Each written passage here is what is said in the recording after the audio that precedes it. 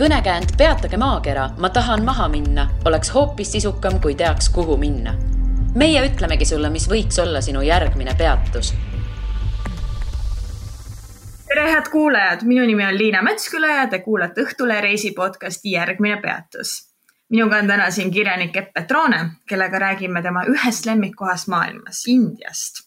Tere tulemast, Epp! Tere tulemast!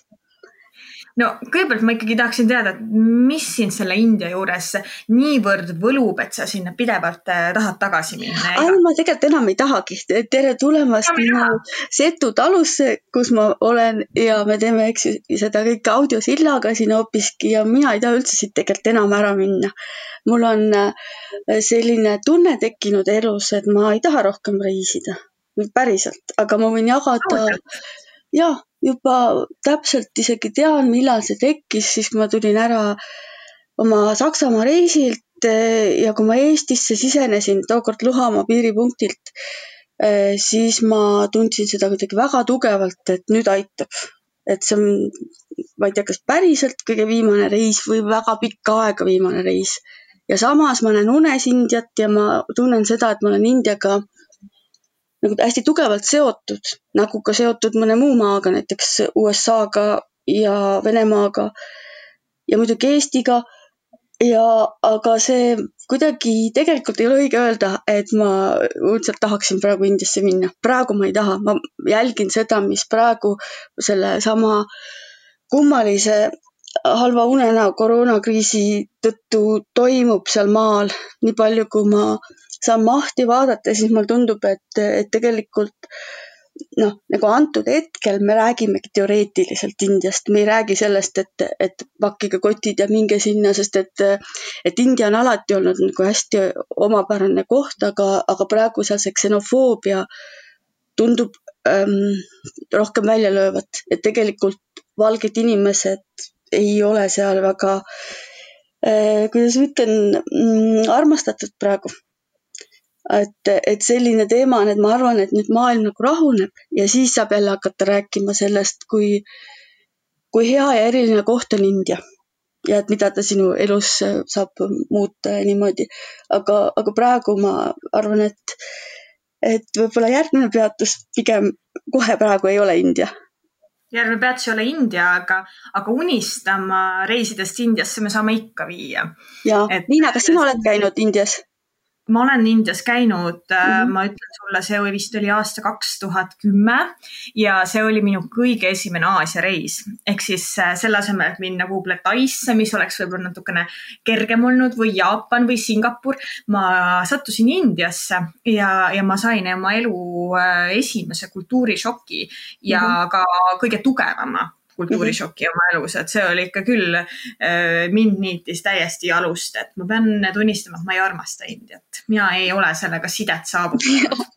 Ja ma kujutan, et keegi ütles niimoodi, et kui sa tahad umbes India tunnet saada nagu odavalt, et siis mina otsin mõni selline lahtine prügimägi, võta kaasa transistorraadio ja võib-olla mingi autoraadio ja pane need korraga käima võimalikult kõvasti ja siis pane silmad kinni ja nuusuta. Et siis sa saad teada nagu umbes seda, mis India on, aga pead selle 10-kordistama vähemalt. Et ja muidugi väga palaval ilmal pead seda tegema. Et siis on selline nagu sooja India tunne.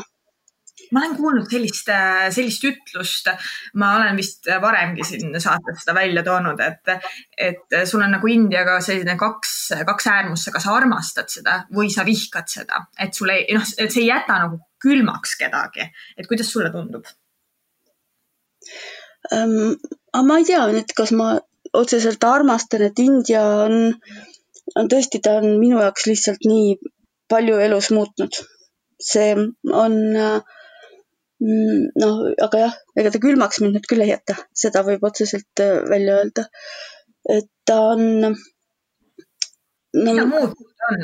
Sa ütlesid, et ta on palju kui me räägime sellest raamatust, mis mul hiljuti välja tuli, et kas süda on ümmargune 3. osa, et see räägib sellest, kuidas ma läksin just äsja oma abielu lahutanud.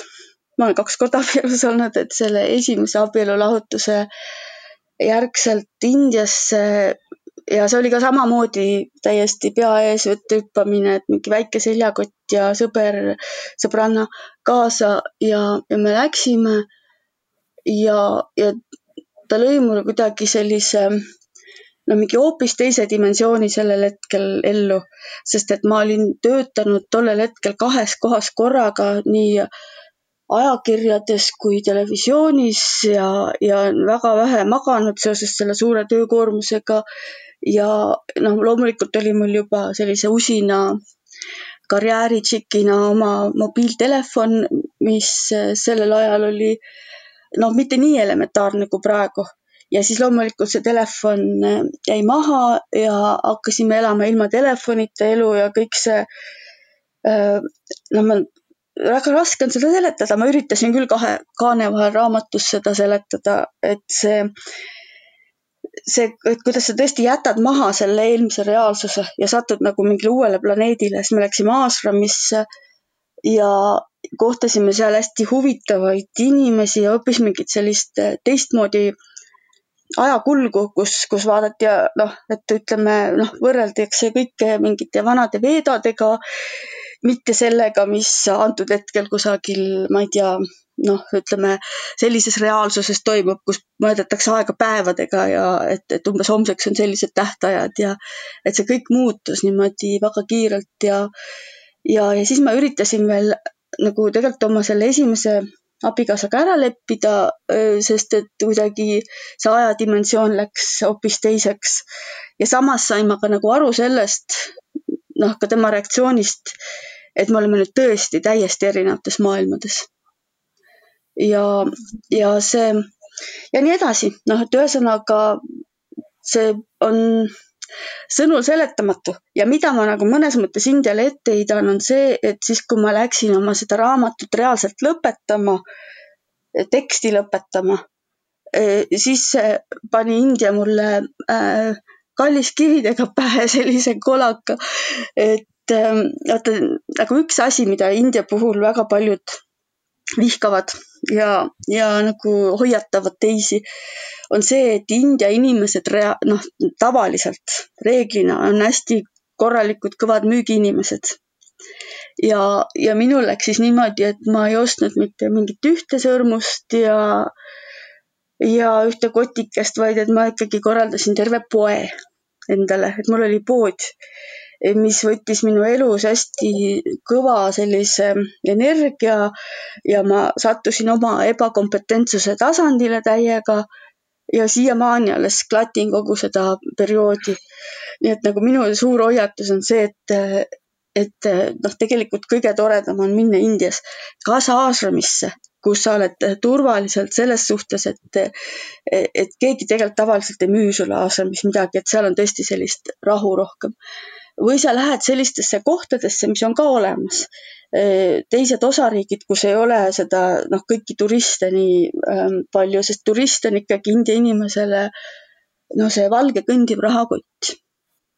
Ja siis, kui sa ikkagi lähed sinna, kus sa pead rahakott olema, et sa paned oma limiidid hästi tugevalt paika, et sa ei lähe sellesse muinasjuttu sisse, et umbes, et näed, et mul on just praegu siin kõik, ma ei tea, tädi pani müüki, et kõik on veerand hinnaga saadaval ja et imehea ainult sulle see hind ja loomulikult see, et kui sind Indias kuskile kutsutakse pulma, öeldakse, et vaat, milline ebatavaline juhtum, et näed, meil just pulme, tule ka ja et see on tavaliselt ikkagi mingisugune lõks.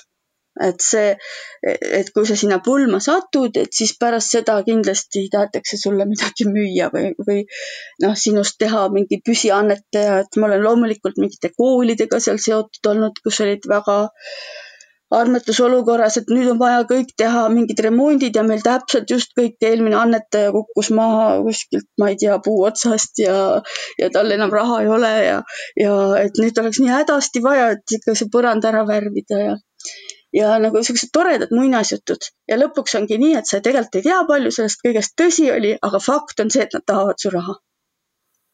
Ja see on väsitav ja ma sellest tegelikult siiamaani, et India nagu tõukas minu mingisse isiklikku majanduskriisi, millest ma nüüd olen nagu välja tulemas, aga tegelikult läks see mulle päris palju maksma, et ma seal kõike seda uskusin. Vot. Petuskeemide maa on see India, et On kui küll, jah. usud, kuidas see ütlus oligi, et usud poole, siis oled veel veerandi petta saanud või Ei, kuidas? kui ta usud veerandi, oled poolega petta saanud. No vot, hoopis niipidi. Usud kümnendikku, oled 100 korda petta saanud. Kuidas kunagi on? Aga samas seal on kõike seda, seda nagu heas mõttes muinasjuttu on ikkagi tore vaadata ka. Kuule, aga kuidas sa siin ashramisse üldse sattusid, et miks sa läksid sinna? Et mis see sinu lugu oli?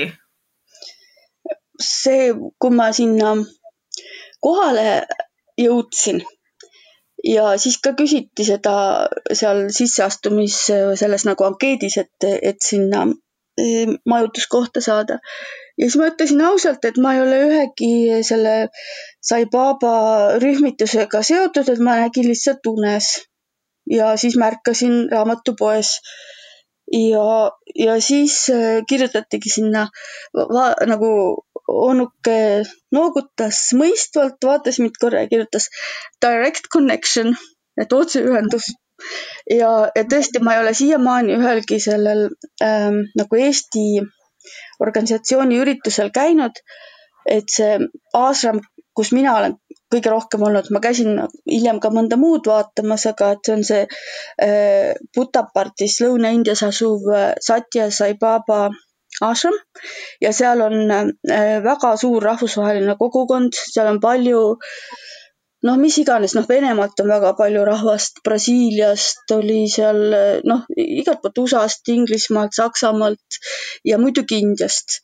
Ja seal on hästi odav elada tegelikult ja seal on ka tasuta arstiabi, seal on igasugused teadetegevuskoolid ja ma tegelikult siiamaani ei saa aru, kuidas mina sinna täpselt sattusin, aga ma üritasin seda sinna raamatusse kirja panna. Unes nägin, et ma hakkasin selliseid kentsakaid unesid nägema. Ajal oli ma teles toimetaja, oli üks selline saatesari või saade nagu oli A4. Et Kiura Arma oli meil produtsent ja siis seal olid Rein Sikk ja Kadri Kõusaar olid saatejuhid näiteks. Ja siis mina olin toimetaja, selle nagu käima lükkaja ja siis oli niimoodi, et paari päeva jooksul tuli mulle 3 eri kohast seda soovitust, et teha saatelõik inimesega, kes oli just käinud seal ashramis. Nii et lisaks unenägudel oli lihtsalt see ka, et seda infot järsku hakkas tulema.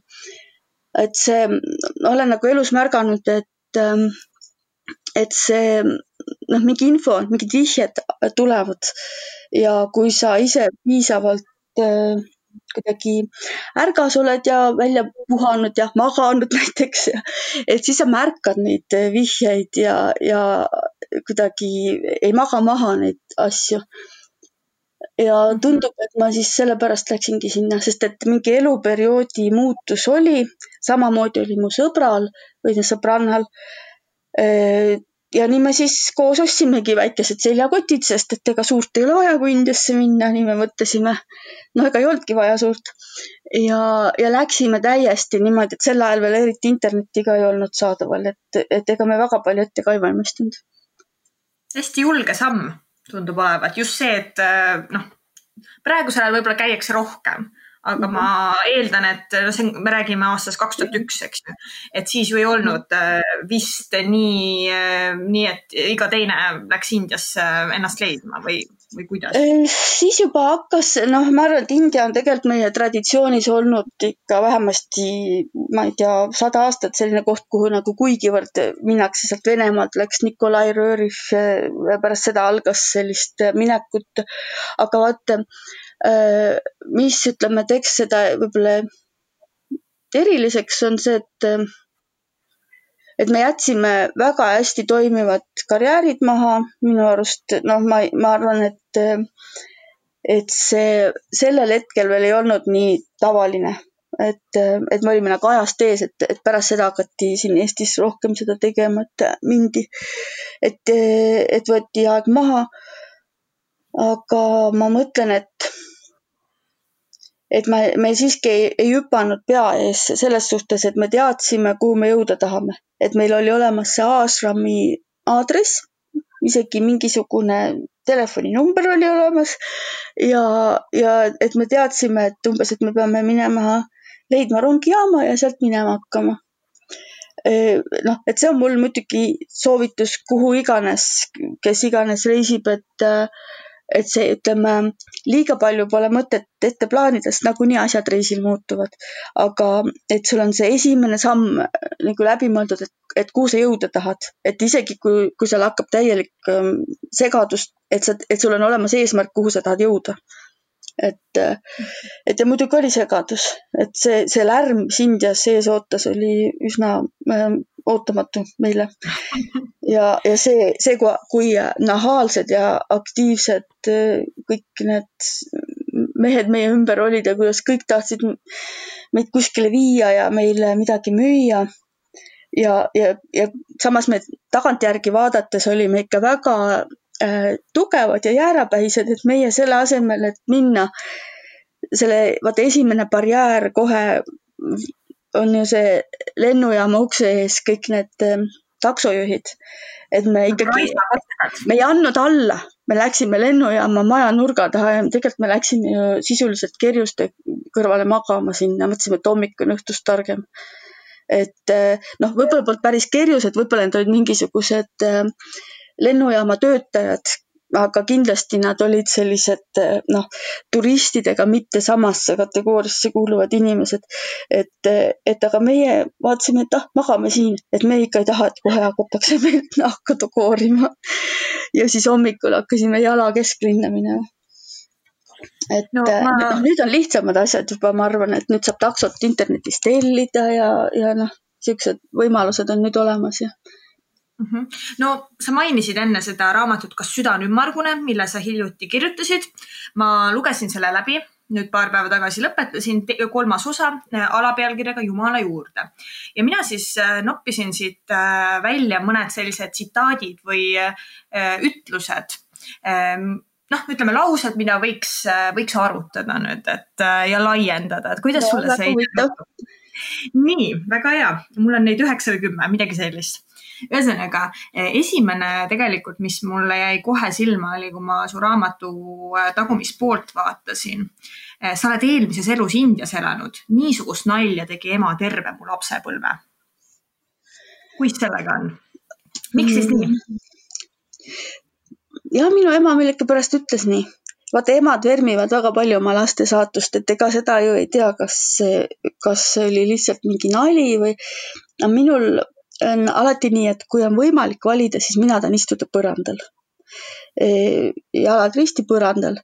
Ja seda ta lihtsalt märkaski, et kui on laps silmapiirilt ära, siis ta istub laua all põrandal ja on toetanud raamatut tooli peale. Ja siis tuli tal seda kuidagi keelele, et sina oled küll eelmises elus Indias olnud. Ja siis ma mõtlesin, et kust ta selle võttis, aga vaata, see oli kõik see sama ajastu, kui Nõukogude Eesti kinodes näidati India filme. Et ju ta ka ikka kinno sattus ja vaatas neid ja siis see võib-olla sealt tuli. Et me tegelikult kasvasime hästi sellises India muinasjutus, et ega neid teisi Aasia maid nii palju ei tulnud sisse.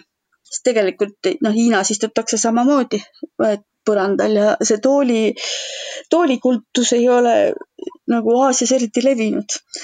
Et ma ei oska öelda, et mina ei ole selline kogu seda suppi vaadates, ega ma tegelikult ei ole nii väga esoteeriline. Ma ei ole kunagi endale lasknud mingisugust seda eelmistesse eludesse minevat hüpnooside teemat sisse ja see lihtsalt on mingi selline ütlus, mis minu ema ütles ja mis mind vermis. Aga oli sul näiteks lapsepõlves ka selline mingisugune India selline huvi, et... Oli, need samad filmid. Mina kasvasin Nõukogude Eesti pisikeses Karksi kolhoosis, kus 2 korda nädalas käis kino ja minu arust oli iga kord 2 filmi ja üks oli tavaliselt India film. ja siis ma olen jah palju India filme näinud ja siis, kui me sinna Indiasse hakkasime siis lendama, siis oligi kohe pandi nagu käima, sel ajal ei saanud veel valida lennukis, et igaühel oma ekraan ja suur lennuk lendas niimoodi, et terve see mass vaatas korraga sama filmi ja see oli ka India film. Ja siis toimuski mul kuidagi selline tagasilend lapsepõlve kanalit kaudu, sest ma polnud tegelikult väga kaua aega ühtegi India filmi näinud. Et kõik see teatud reeglid, et alati on kuidagi kurb armastus ja samas on see kõik naljakas ja siis on seal sellised tantsu- ja laulunumbrid. Ja muideks, kui ma olin Indias selle ühe pika perioodi ashramis, siis ma sain omale töökoha, kus ma korraldasin inimesi India filmi. Et ma põhimõtteliselt oli nagu siis agent või, et neil on vaja nendesse massivõtetesse vahepeal valgeid inimesi või mingitesse episoodilistesse kohtadesse. Ja siis, kuna minu selle ashramis keegi nagu pakkus, ütles, et meil on vaja mingit inimest, kes viitsib nende India inimestega jamada ja kes räägib inglise keelt. Ja samas ma olingi see, et ma räägin inglise kui vene keelt, et ma põhimõtteliselt korraldasin eelkõige vene inimesi sinna, iseennast ka. Nii et ma olen mingisugustest C-kategooria India filmides siis mänginud mingisuguseid kentsakaid tegelasi ja ise teisi ka korraldanud sinna. Ja see värk mul sinna raamatusse sisse ei läinud seekord, sest et ta ei olnud nagu seotud selle põhi sellise vaimse otsinguliiniga, et see oli väga põgusalt seal mainitud ainult. Ja see oli sellepärast tähtis, et tegelikult mul oli raha otsas Indias ja ma ei tahtnud mingisugust suvalist tööd hakata tegema. Ma käisin seal vahepeal küll koolis vabatahtlikuks, aga siis see tööots, et niimoodi korraldada filmivõtetele teisi tundus õige, sest ma tegelikult aitasin sellega väga paljusid, sest seal enamikel, kes seal ashramis elavad, on raha otsas. Ja siis, mis sul veel on mingi tsitaat põnevusega? Ma lihtsalt jäin ise korra mõtlema selle peale, et siis sa oled ju nagu kohalik filmistaar seal peaaegu, kui sa mõnes filmis oled olnud. Nii ja naa, seal staarist on küll, aga jah, mõni vene mees sai seal küll suurema osa, aga seal on tohutult palju filme. Ja teine tsitaat, mille kohta ma tahaksin sul küsida, on niisugust abitust pole ma veel ühelgi reisil tundnud. Kuidas sellega on? Mis abitust sa seal tundsid? See oligi see teisele planeedile sattumise tunne, et kus näed, et see on väga tugev hoovus ja sult oodatakse siin midagi. Ja ma ei mäleta, mis kontekstis see mul täpselt oli, aga see võis olla see, et esimesel päeval, kus üritasime siis olla väga iseseisvad, palju reisinud tšikid, mida me tegelikult ei olnud, ja jõuda iseseisvalt ilma kellelegi maksmata sinna raudteejaama. Ja siis kuidas moodi need India mehed meil seal ümber tiirlesid ja meid seal üritasid endale autodesse saada ja ma ka tagantjärgi mõtlen, et ega vist ei olegi siiamaani mitte kunagi hiljem ka nii suurt abituse tunnet olnud. Ja kõik see toimus niisuguses lärmis, nagu mul see sõber, minu Aasia autor Margus ütles hästi, et tema on Indias tegelikult rohkem elanud kui mina, ütles, et kui tema mõne India videoklipi paneb kusagil korraks käima, mis iganes mujal Aasia maades, sest ta nagu reisib või on olnud paljudes kohtades, siis see kohe torkab kõigile kõrva. Et oota, mis asi see on, mis lärm see on? Et kuskil mujal ei ole nii suurt lärmi. Ja ta ütles, et see on nagu vormelsõidu algus. Et kus niimoodi esimesed mingisugune, ma ei tea, esimene minut on niimoodi, et kõik tungleb ja on hästi lärmakas, aga siis leiab igaüks oma koha ja edasi vormel läheb nagu vaikseks ikkagi üsnagi foon. võrreldes selle algusega, aga et India tänavapilt ongi pidevalt nii lärmakas ja siis kõik see dialoog, kus me meestest üritasime lahti saada, et mehed rääkisid meile, et ikka ilma nende abita ei ole võimalik raudteejaama saada. See kõik toimus niisuguse karjumise saatel, et üleüldse saaks karjuda nagu suhelda oma vahel. Nii et me saime, see oli Mumbais, mis on ka üks sellised suuremaid lärmakamaid kohti ja otse kesklinnas, et me saime ikka kohe tõelise sellise kultuurišoki elamuse. Tegelikult on Indias rahulikumaid kohti ka, aga minu lugu oli see. Minu algus Indias oli ka Mumbais ja see oli nagu see oli nagu liiga hull. Et oli ka selline ehmatus, et inimesed tänaval magamas, karjumas, prügihunnikud igal pool, ebaturvalisuse tunne, et ma arvan, et see on suht-koht sarnane emotsioon oli algul. Ja vaata, et sellest abitusest vabaneda, ma arvan, et kui sa alustad ikkagi suurest kohast, kuigi variant on ka kuskile väiksemasse kohta lennata, aga tegelikult igal juhul tänapäeval oleks mõistlik võtta internetist otsida keegi, kes on turvaline soovitustega taksojuht ja temaga teha kokkuleppe. Ja tema viib sind sinna esimesse kohta ka kohale, mis sa oled välja valinud. Et see tänapäeval ei pea enam olema nagu sellisesse musta kotti sisse minek. Mõistlik. No kolmas, mis ma välja valisin, on tegelikult vist jookseb natuke see teisega kokku, aga katsetame siiski. See vist ongi kultuurishokk, mida reisiraamatud on lubanud. Jaa, see ongi. See, mida sa kirjeldasid, see oligi see. See oli. Kuidas sa said kultuurishokist üle? No elasin edasi. See mulle tegelikult meeldib India juures, et sa saad väga konkreetse kontrasti sellega, mis toimub selles lärmakas tänavaelus ja siis, kui sa lähed sisse aasramisse või ka kas või lihtsalt mingisse templisse, sest et seal on rahu ja vaikus. Ja see kontrast toob nagu need mõlemad pooled hästi välja. Et me jõudsime ikkagi siis mitte päeva lõpuks, aga vist äkki ülejärgmise päeva lõpuks aasramisse kohale. Ja siis see, ütleme eestlase tavainimese kogemuse jaoks näiteks see, et milline närviline aeg on tavaliselt enne jõulu.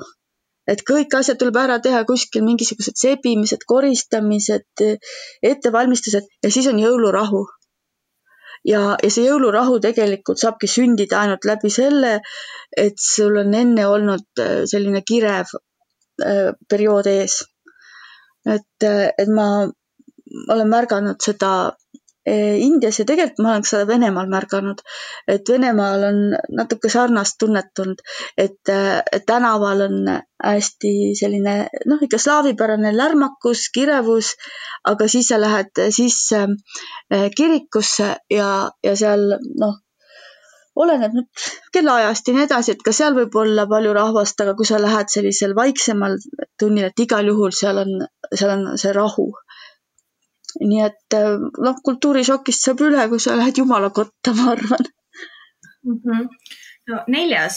asi, mis ma valisin välja. Indias ei ole mõeldud esinduslikkusele. India on ehe ja lausa uskumatult enesekindel. Ja jälle ma konteksti täpselt nüüd ei mäleta, aga see oli ilmselt prügi. Ma arvan, et võis olla äkki see, kui te sõitsite lennujaamast kuhugile linna ja siis sa mõtlesid, et jumala eest, et miks siin on tavaliselt lennujaama ümbrus on hästi kena, on ju.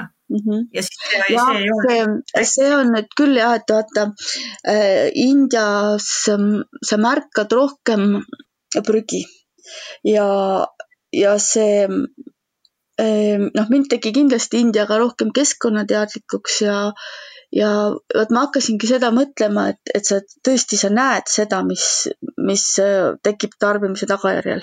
Sa konkreetselt näed seda, sest see visatakse maha ja see on väga aus värk ja samas teise äärmusena võiks tuua USA, kus tarbimine on suurem, aga see kõik läheb sellesse süsteemi, et umbes, et mitte minu taga aeda, kõik nagu kaob ära, süsteem viib minema, tegelikult on seda prügi rohkem, aga sul on võimalik seda ignoreerida seda teemat.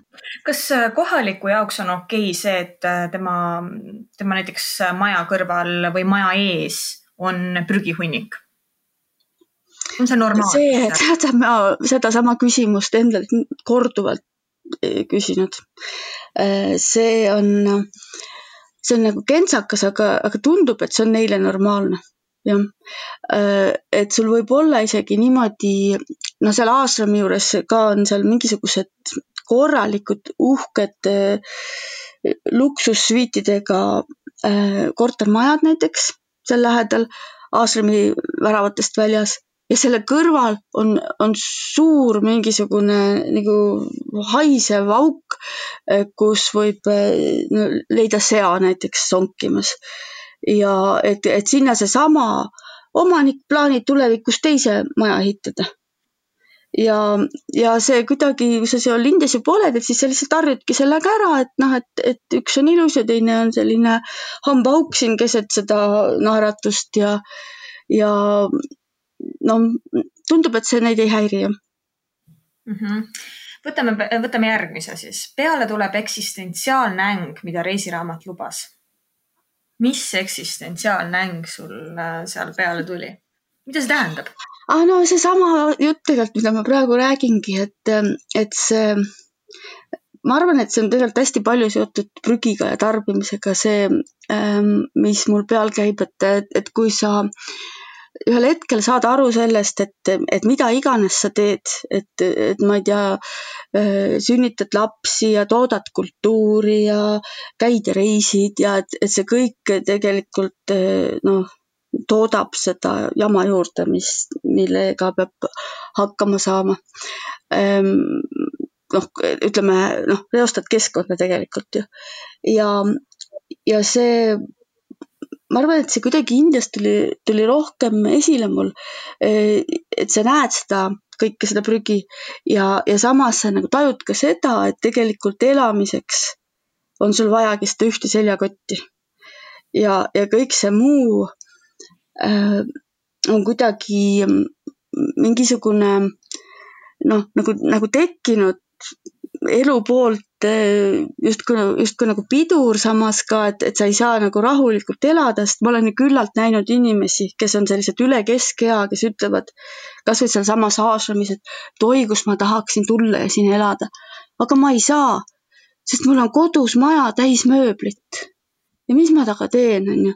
Et nagu, tegelikult, et asjad hakkavad segama elamist.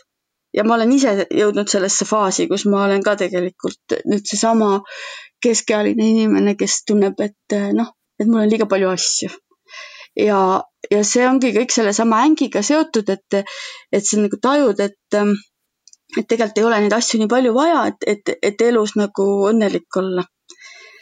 Aga ega mul vastust ei ole, aga lihtsalt seda ängi vahel kirjeldada suudan nagu ära tabada selle. Võtame siis järgmise.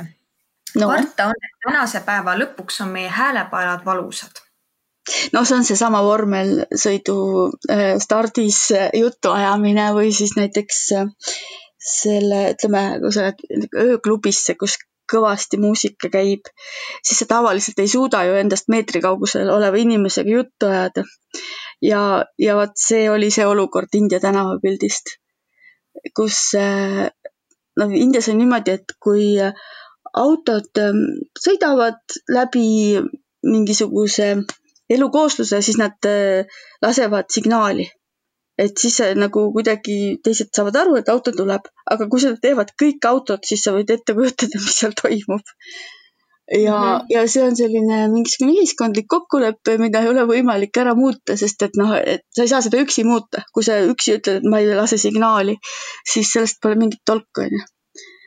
Ja see häälepaelad jäävad aluseks. Aga seal on Aasramis on vaikus. Seal saab muidugi patšaneid laulda ja teistmoodi häält teha. Võidab siis Indias see, kes karjub kõvemini? Ma ei teagi. Sa, ütleme, vaikeses saab ka asju ajada, aga kui sa tahad suhelda ja kui sa teed teda tänaval, siis sul ei ole lihtsalt teist suhtlusvõimalust, et sa pead karjuma kõvemini. Võtame järgmise. Ja sellest päevast peale on mul üks selge India elu nipp. Kui ostad puuvilju, siis sööned kohe ära. Ja see on küll, jah. Kui sa ikkagi oled, eks Indiaid on ka erinevaid, aga väga paljudes kohtades on 2 probleemi. Üks on ahvikarjad ja teine on putukad. Nii et parem on teha nii, et sööd kohe ära, sest et muidu tulevad kas ahvid või putukad või mõlemad. Ja ahvid on tegelikult väga nahaalsed ja kui sa kõnnid mingisuguse banaanikott näpu otsas ja jääd ahvidele nagu silmapiirile, siis nad tulevad sind ründama, siis parem on need lihtsalt endast võimalikult kaugele visata. See minu arust igasugused muud trikid on ohtlikud, sest peale kõige muu võid seda ahvidelt haigusega saada. Et see on nagu selline väga algaja turist, kes mõtleb, oi kui nunnud ahvid, nüüd ma hakkan nendega hakkan oma banaane koorima, et ühe söön ise, ühe annan ahvile. Et see võib väga halvasti lõppeda, marutaudiga näiteks. Ja nad tulevad ikka konkreetselt kallale. Ja ahvi populatsiooni on väga raske hoida kontrolli all. Sellest kirjutas see minu sõber Markus minu Aasia raamatus ka, mida ma toimetasin. Tal on ka selle hea ahvi peatükk. Ja ma mõtlen, et vist minu India raamatus, mis on ka hästi tore, mida ma toimetasin, ka on ahvidest. Ja mina elasin mingil hetkel Indias ühes sellises katusekorteris pisikeses toakeses, kus oli alati vaja, et sealt korterist 3. korruselt nagu alla tulla läbi sellise kitsa trepikoja. Mul pidi olema malakas käes. Et kogu aeg oli seal ukse kõrval malakas ja siis ma jätsin selle värava kõrvale. Sellepärast, et ilma selle malakata, sa ei teadnud, et kas seal kuskil poole trepi peal võis olla üks isane ahv koos oma 3 naisega ja kas tal oli hea tuju või mitte, aga kui mul oli malakas käes, nad olid nagu poolkodustatud, umbes nagu poolkodustatud kassid või niimoodi, et nad ikkagi seda malakat aktsepteerisid, aga hambaid näitas ikka. Ja ma mitte kunagi ei läinud sealt koos toidukotiga.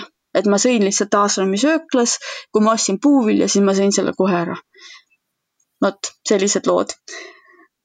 No ma mõtlen seda, et kui sa rääkisid sellest trepist praegu, et kas nad siis, isegi siis, kui sul ei ole toitu seal kaasas, nad tulevad sulle ikka praktiliselt kallale või? No ei või teada. Et ma arvan, et nad niisama norides võib-olla ikkagi ei tule, aga tegelikult ei tea ju. Aga see malakas, seda õpetas mulle seal naabrinaine, et iga ühel oma malakas ja siis hoiad seda, et siis kui trepist liigud, et sul oleks malakas käes ja kui vaja, siis viibutad. Ja selle sama karjaga juhtus mul küll lugu, et ma panin kuivama oma pesu, et meil oli siis see katus, kuna ma olingi katusekorruse korteris ja see pesunöörid olid seal ja mingisugusel neile teadaoleval põhjusel hakkasid nad mu pesuga mängima ja kiikusid seal ja ma pidin selle nagu uuesti pesema. Ja siis ma vaatasin, mis ma siis tegin, et äkki oli liiga hea lõhnaga pesupulber ja siis naabrinaine ütles ka, et nad vahel teevad nii, et ega midagi teha ei ole, aga et sul oli vähemalt kõvasti kinnise pesu, et pole hullu pese uuesti, et äkki järgmine kord ei tule. Et niimoodi eladki koos nende ahvidega. Ja Aasamis olid nad ka niimoodi, et Aasamis näiteks ka see, et kui sa sööd jäätist, on ju, et sa parem ära mine jäätist süües kusagile täiesti oma ette, kus keegi su seljatabust ei saa vaadata. Et see juhtum läks mul raamatusse ka sisse, et ma mäletan, et nägime ühte tädikest, kes istus seal kuskil kõnnides hillutisel ja limpsis jäätist ja samal ajal tema tagant juba tulid mingid ahvid hiilist, et nad oleks ilmselt tal selle kiirelt rünnanud ja kambakaga tal selle jäätise ära võtnud. Ja siis ma nagu lehvitasin talle ja ta sai kohe aru ja vaatas selja taha, tõusis püsti ja siis need ahvid ei tulnud. Et see kogu aeg selline mingi võimumäng käib ja selliseid kohti on Indias tegelikult hästi palju, kus on palju rahvast ja mulle tundub, et see on ka seotud sellega, et kus on palju lolle turiste, kes on hea saak neile. et kes mõni turist ongi, et ostab kohe 10 kilo banaane ja toidab ahvidele ja mõni on lihtsalt selline arglik ja jätab oma asjad ja ükskord oli ka nii, et mulle ahvid kätte sattus korraks kott, aga siis ma läksin nagu nii närvi ja agressiivseks ja sain selle koti tagasi, et ta ei jõudnud sellega veel ära joosta, sest selles kotis olid mul nagu kõik tähtsad asjad ka. Et see ei tohi nagu kordagi oma kotti jätta ka niimoodi, et nad on nagu harakad, võtavad kõik ära, mis läikib. Võtame järgmise siis. Ta puudutab mind hetkeks ja sosistab. Ära klammerdu inimestesse, mõtle Jumalale. Jaa. Sellised sügavad vestlused. Sügavad, jaa. Sellest Sai Baba Ashramist vist ei olegi niisugust raamatut ka mitte inglise ja vene keeles kirjutatud, eesti keelest rääkimata, kus oleks nii palju sees seda, mis seal inimeste vahel toimub, et nagu selline ma ei oskagi nagu öelda, selline vastastikune mõjutamine, sageli on seal ka mingisuguseid platoonilisi armumisi ja selliseid nagu koos kõndimisi, et see kõik on, otsivad hinged on tulnud kokku ja jagavad ja minu arust on see väga huvitav, et mismoodi need inimesed omavahel suhtlevad, sest enamik neid Sai Baba Ashrami raamatuid, seal neid on hästi palju tegelikult maailmas kirjutatud ja seal on oma see raamatukogu, raamatupood seal Ashramis, siis ma sirvisin neid ja vaatasin, et enamik räägivad ikkagi seda guru enda elulugu ja siis ütleme selle inimese mingisugust isiklikku lugu võib-olla ka, aga just seda, et mis seal tegelikult seal Ashramis inimeste vahel räägitakse. Ja mina just tundsin, et ma tahan sellest kirjutada. Ja see tsitaat oli sealt pärit. Kas inimesed suhtlevad seal palju omavahel või nad eelistavad pigem omaette ja vaikuses olla? Kuna seal on palju inimesi, siis igaüks on oma faasis. Mul oli seal ka selliseid perioode, kus ma tõesti ei tahtnud kellegagi suhelda ja olin väga vaikselt ja see on seal väga võimalik ja ka öeldakse, et see on tegelikult soositud, et niimoodi seal olla. Aga samas ikkagi suheldakse, sest et inimene on niimoodi loodud, et ta tahab kellegi teisega jagada oma mõtteid ja seal kuidagi, nagu seal öeldi, et Baba viib kokku, et sa satud kokku nende inimestega, kellega te saate vastastikku õpetada ja jagada.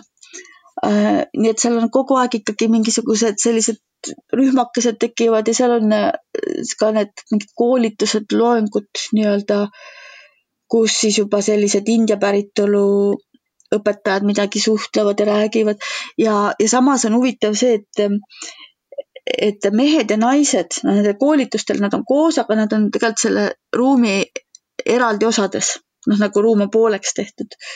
Templis on väga konkreetselt alati meeste pool ja naiste pool, söömiskohad on 2 eraldi ruumi, seal on nagu mitu sööklat erinevate toitudega ja öeldakse, et sa saad oma vaimset teed paremini käia, kui sul ei ole vastassugupool kogu aeg niimoodi kõrval virvendamas. Ja tegelikult kui mõtlema hakata, see on ju väga tõsi jutt. Ja samas keegi ei keela sul seal nagu parkides ja tänavad, see Ashramis on oma selline väike maailm, et keegi ei keela sul seal selle vastassugupoolega juttu ajada. Ja võtame siis kõige viimase, mis ma olen välja valinud. Indias juhtub meiega iga päev vähemalt üks selline asi, milles ma mitte kunagi aru saama ei hakka siis. Jaa. Kindlasti nii oli. Kui ma oma päevikuid üle lugesin, siis ma vaatasin, et seda lauset olin ma ikka väga mitu korda kirjutanud. Kui ma näiteks filmivõtetel seal olin, siis oli lihtsalt niimoodi, et sa ei saa aru, et filmivõtted on alati igal pool maailmas selline suhteliselt ettearvamatu ja veniv ettevõtmine ja siis seal on ka see, et kästakse mingid riided kaasa võtta, siis neid riideid lõpuks ei olegi vaja ja lõpuks sa ei saa isegi aru, et kes selle filmi režissöör nüüd siis oli. et mingid vuntsidega mehed kõik käisid ja noh, igal pool kogu aeg juhtus midagi sellist. Ma ei teagi, mis koha peal ma selle lause lõpuks raamatusse panin, aga neid juhtumeid tõesti kogu aeg oli midagi sellist. See oli võib-olla seal päris raamatu alguses. Raamatu alguses, jah. Et kus me oma arust tellisime toitu võib-olla rongis ja siis lõpuks selgus, et kohe mitu inimest tõi meile seda toitu ja tuli kohe palju ja see ongi nii, et lihtsalt lõpuks saad aru, et noh, kulged ja imestad, see läheb sellesse nimekirja, millest sa ei saagi kunagi aru aga noh, kulged edasi. Et see muutub ühel hetkel selliseks tavaliseks, et ja nagu normaalsuseks, et ongi asjad, millest ma aru ei saa. Absoluutselt. Et see võib-olla India muudab seda, noh, tegelikult üldse reisimine ette arvamatus kohas muudab seda, kuidas sa seda maailma tajud. Et sa saad aru, et pole võimalik kõike kontrollida, et ongi mingisugused imelikud lood see ümber vahepeal.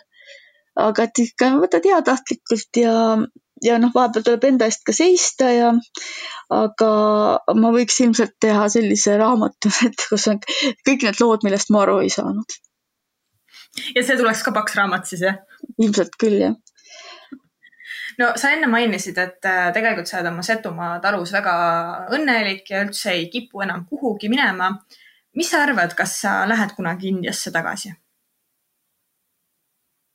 Ma praeguse seisuga arvan, et ma ei lähe. Aga sellega on küll ka nii, et ega ei me ette tea. Et mul on samas olemas nii seal Puttaparti selles samas Aasrami lähedal katusekorteris ikka koht, kuhu saaks minna. Ja seal on ka kott minu India riietega. Seal korteris on paljude eestlaste kotid India riietega.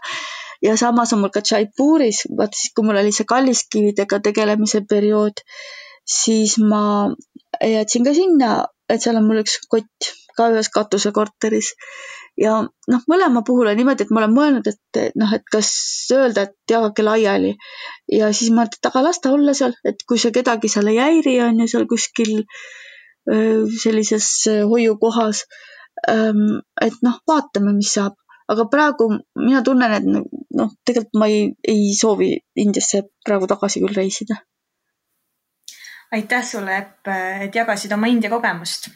Ja head reisi teile kõigile, head elureisi. Ja järgmine peatus on eetris juba tuleval kolmapäeval. Kuula meid igal kolmapäeval Õhtulehest, SoundCloudist või iTunesist ja ära unusta meie podcasti tellida.